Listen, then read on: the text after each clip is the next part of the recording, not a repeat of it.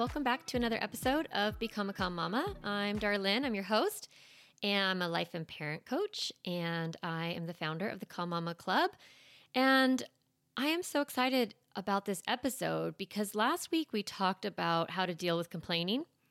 And I was kind of talking about like the different ways that parents approach complaining. And I realized that I wanted to go a little bit more in depth about it and talk about this concept of minimizing.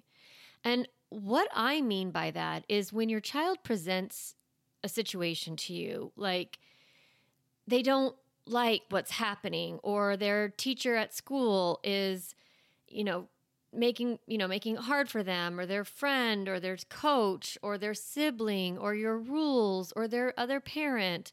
When something is going on and your kid is either complaining or spiraling into a negative thought spiral, something like that, I see parents do this thing that I'm calling minimizing. And here's what that looks like. It kind of looks like us as the parent saying, listen, kid, it's not that big of a deal. You're overreacting. Like, get over it. It's going to be fine. Don't worry about it. And when we do this, when we say these things, it's not that big of a deal. You can even say it like really nice, like, honey, you don't need to worry about it. It's not that big of a deal. That's not what they meant. Don't worry, right? When you are saying those things, I know that you mean well. What you're trying to do is soothe your child. And you might even be trying to give them a new perspective, right? You're trying to soothe them and sort of solve for the problem and help them have some perspective on the situation. Find some freedom and not feel like it's a big deal and not get all stuck on the thing. Yeah? The problem is that your child does not see it this way. When they are presenting a problem to you and you are saying, it's not a big deal, don't worry about it, it'll be fine. How your child is experiencing this is that they think that you don't really understand them. They don't feel seen by you. They don't feel that their perspective is being validated and respected. We always talk about oh, my kid isn't respecting me. It's like a big common thing that parents talk about.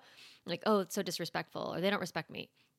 But when we do this, when we kind of minimize their experience, we're actually not respecting them. We're not seeing them. When you are soothing your child by saying, it'll all be okay, what you're actually doing is you're bypassing their negative emotion. You're sort of skipping the emotion in the moment and going into the future. Oh, it's going to get all better. It's not that big of a deal. Don't worry about it. It's going to be fine. You're going into the future where the thing is already passed through. The emotion is done. But you're not allowing the moment where the feeling is being felt. So soothing is lovely. I like that you want to be kind and compassionate with your child, but it's actually not compassionate to tell someone it'll all be fine. That's not compassion. It's bypassing. What is compassion is actually validating the emotion that they are currently feeling. Saying, oh, are you feeling worried? Are you feeling angry? Are you feeling sad? Are you feeling hurt? Are you feeling confused? Now, you're not going to say all those feelings. You're going to pick one. And then you're going to ask them, are you feeling this feeling? And then that is by you asking, and then they say yes. You go, oh, yeah. And you let your child sit in the emotion for a few moments and let them feel it. Because the way to get to the next emotion, honestly, is to feel the one you're in. And then the feeling kind of passes and the brain catches up and starts offering new perspective. So that's why naming the emotion is really important, because it helps your child feel that you actually see and understand them. They feel felt. They are experiencing the empathy that you are offering to them. And I know that this is not an easy task. And when you first start doing this work, you really want to say, oh, don't worry about it, or it's okay, or, oh, but I really want you to start naming that emotion, because what it does is your kid, how they experience emotion is they don't have name for it. So it's just this mixed up feeling inside of them. And it's all sort of messy. And then when you tell them that that messy feeling has a name, when you name the emotion, it's a lot easier to manage it. It's a lot easier to know what to do with it. Dr. Dan Siegel, one of my parenting gurus, he says, name it to tame it. I don't love that because I don't think we need to tame emotion, but he does that because it rhymes and that's fine. But it's that idea, like naming it gives you some power over it, gives you some ability to kind of manage it. And then the other cool thing is that when you start to grow as a person and you start realizing like, oh, I have felt disappointment before and I survived that feeling. I have felt hurt before and I knew what to do with it and it was temporary and it passed. So the next time that feeling comes up, your child is able to recognize that feeling and then they might feel less uncomfortable with the feeling. So this is why minimizing isn't really valuable for your child because it doesn't really allow them to feel the feeling. I wanted to give you that awareness, right? That the thing that you're doing, that you're trying to help, the reason why it's not helping is because it's not actually what your child needs in the moment. Now, once that feeling is felt, you can offer your child a little perspective. I think of perspective offering as emotional coaching. So imagine a situation where your child is learning something new, either like a new sports skill or, they're like trying out for soccer, say, that's coming up this season, or they are, doing their math homework. We're about to head back into school. And so, they're doing their math homework and they're struggling, right? They're so frustrated. They're like, I can't do it. This sucks. I'm so bad at math. Or like, the coach is always yelling at me, or, the teacher, she doesn't like me, whatever, right? You're going to validate that emotion. Yeah, are you feeling really angry? Are you feeling really frustrated? Yeah, right? Okay. And then you can start to offer some perspective. And one of my favorite sentences, and you might want to write this one down, is saying, my guess is that you'll figure this out. What do you think? Do you think you'll figure this out? That is kind of like a universally appropriate sentence that you can use in almost all of these situations. Like, my guess is that you'll figure this out. What do you think? Or you can also say, you're really blank, so I think you can handle this. Now, when I say blank, I'm thinking like, you're really strong, so I think you can handle this. Do you think you can handle it? Or you're really smart, so I think you can figure this out. Or you're really brave, or you're really funny, or you're really kind, or you're really friendly, right? So you're offering your child a belief, a thought about them. So we're not telling them what to think. We're not saying, well, you're smart, right? Instead, we're saying, well, I think you're really smart and I think you're going to handle this fine. What do you think? We're offering a thought that they can then borrow from us, a belief about them, a belief that they're smart, a belief that they're funny, that they're kind, that they're a good friend, that they're likable, that they're interesting, that they're athletic, that they're strong. Whatever the struggle is, you're like, well, I think this is true of you. What do you think?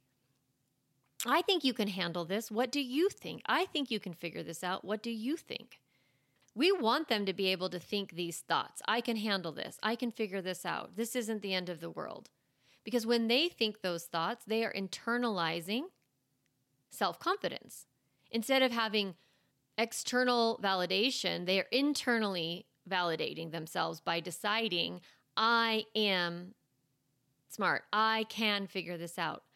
When we pose it like a question and we let them agree with us, well, I think you're really smart. What do you think? Hopefully they say, yeah, I actually am smart. Now, when they think, yeah, I am smart. Yeah, I am strong. Yeah, I know what I'm doing. Yeah, I can figure it out. That's positive thinking, right?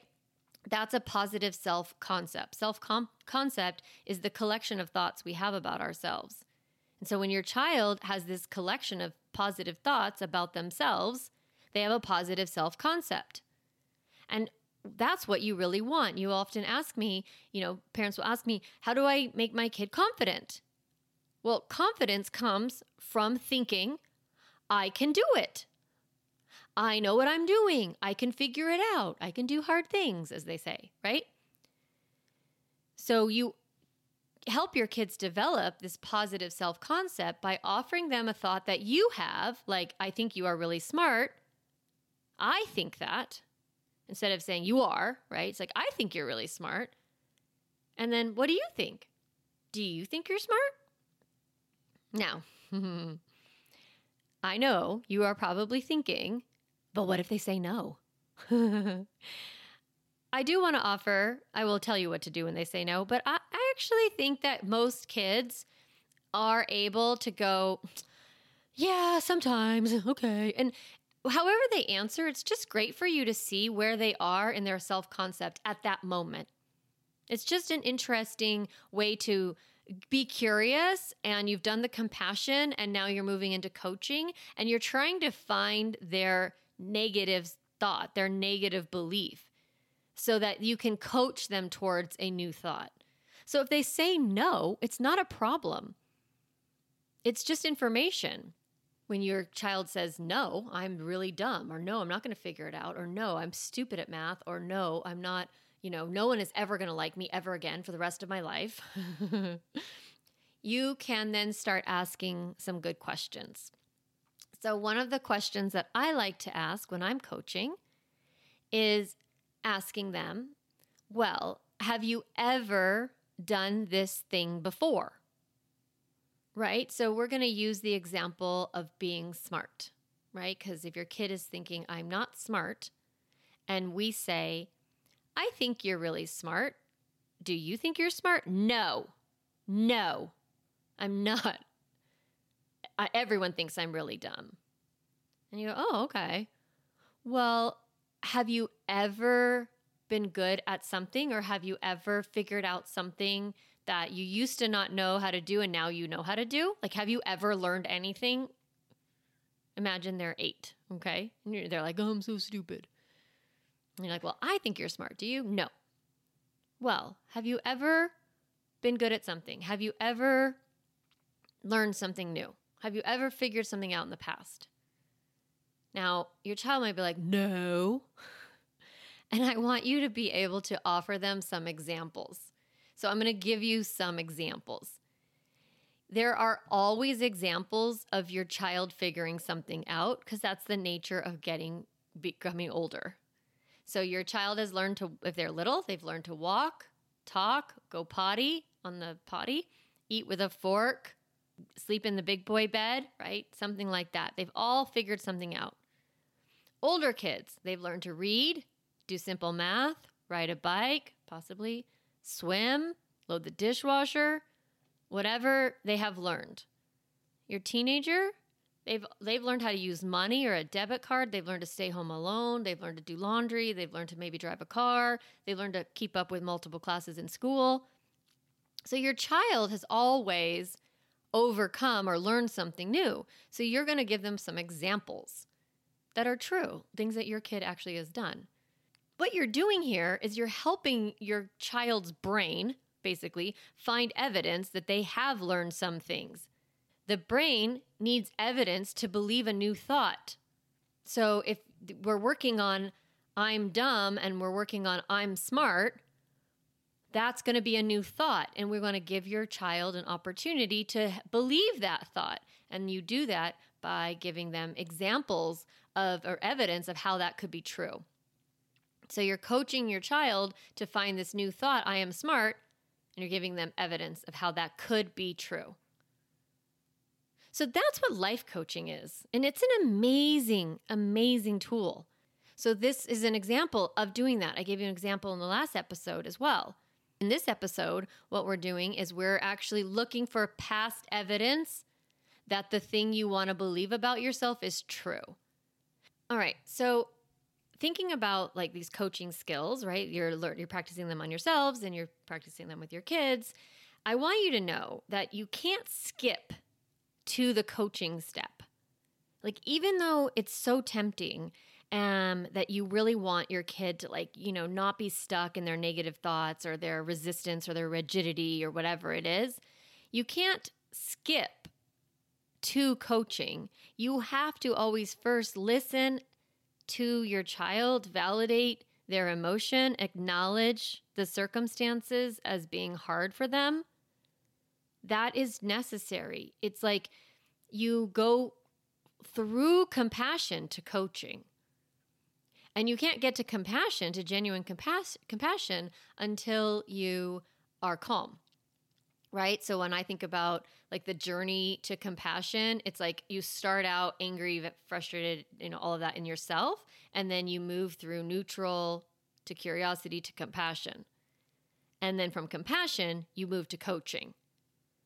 And so I just want you to realize that these questions are really, really valuable and really effective, but only after your child feels like you have seen their emotion. Too often, parents want to skip to like the teachable moment or the learning lesson, and instead, you're doing that thing where you're bypassing the emotion.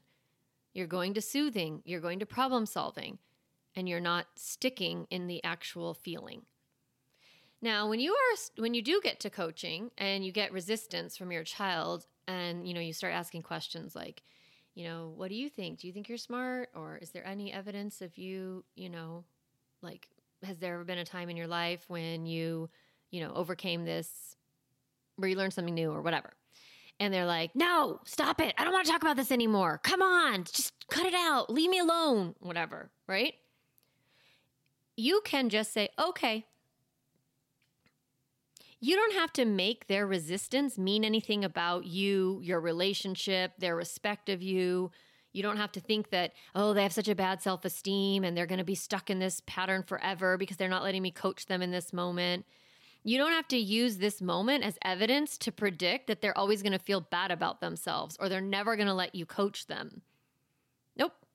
Instead, just see this moment as a moment where they need more compassion, less coaching.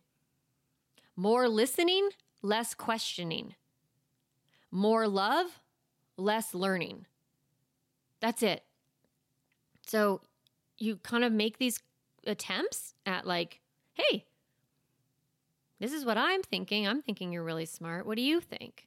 I don't want to talk about this. Okay. All right. You just know, oh, that person isn't open for coaching right now. No problem. And you just dip right back into compassion. Now, sometimes you're not going to have capacity for any of this, right? Like, seriously. You know that there are moments when you're like, nope. I am not into this. I cannot. It's what we talked about in last week's episode. Like, there are moments when you just don't have the ability to be in it with your kid. So you're going to know that this is happening to you because you're going to start to ignore your kid's emotional montage. Like that emotional, like whatever that looks like for them, blaming, criticizing, complaining, crying, yelling, like whatever they've got going on. I'm calling it the emotional montage. Then you find yourself just like totally ignoring it or checking out or avoiding it, just not acknowledging it at all. I want you to know that that's okay. Like, I don't want you to think of yourself as a bad mom because you can't show up in that moment with compassion or coaching. No. In that moment, you are a human being and you're the one who needs compassion and coaching, right? You're the one who needs emotional support. Now, bummer is that your child is not going to give that to you. You have to give that to yourself. And that's what I teach in Calm Mama Club, like how to actually soothe yourself and coach yourself through your own negative emotions so that you can show up as that calm mama that you want to be.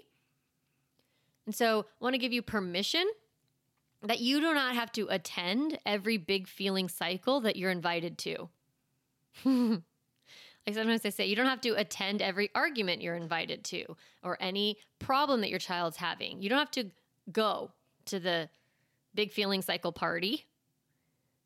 But it is always a good idea to respectfully decline the invitation by saying, honey, I love you and your feelings are important, but I don't have the energy to listen right now.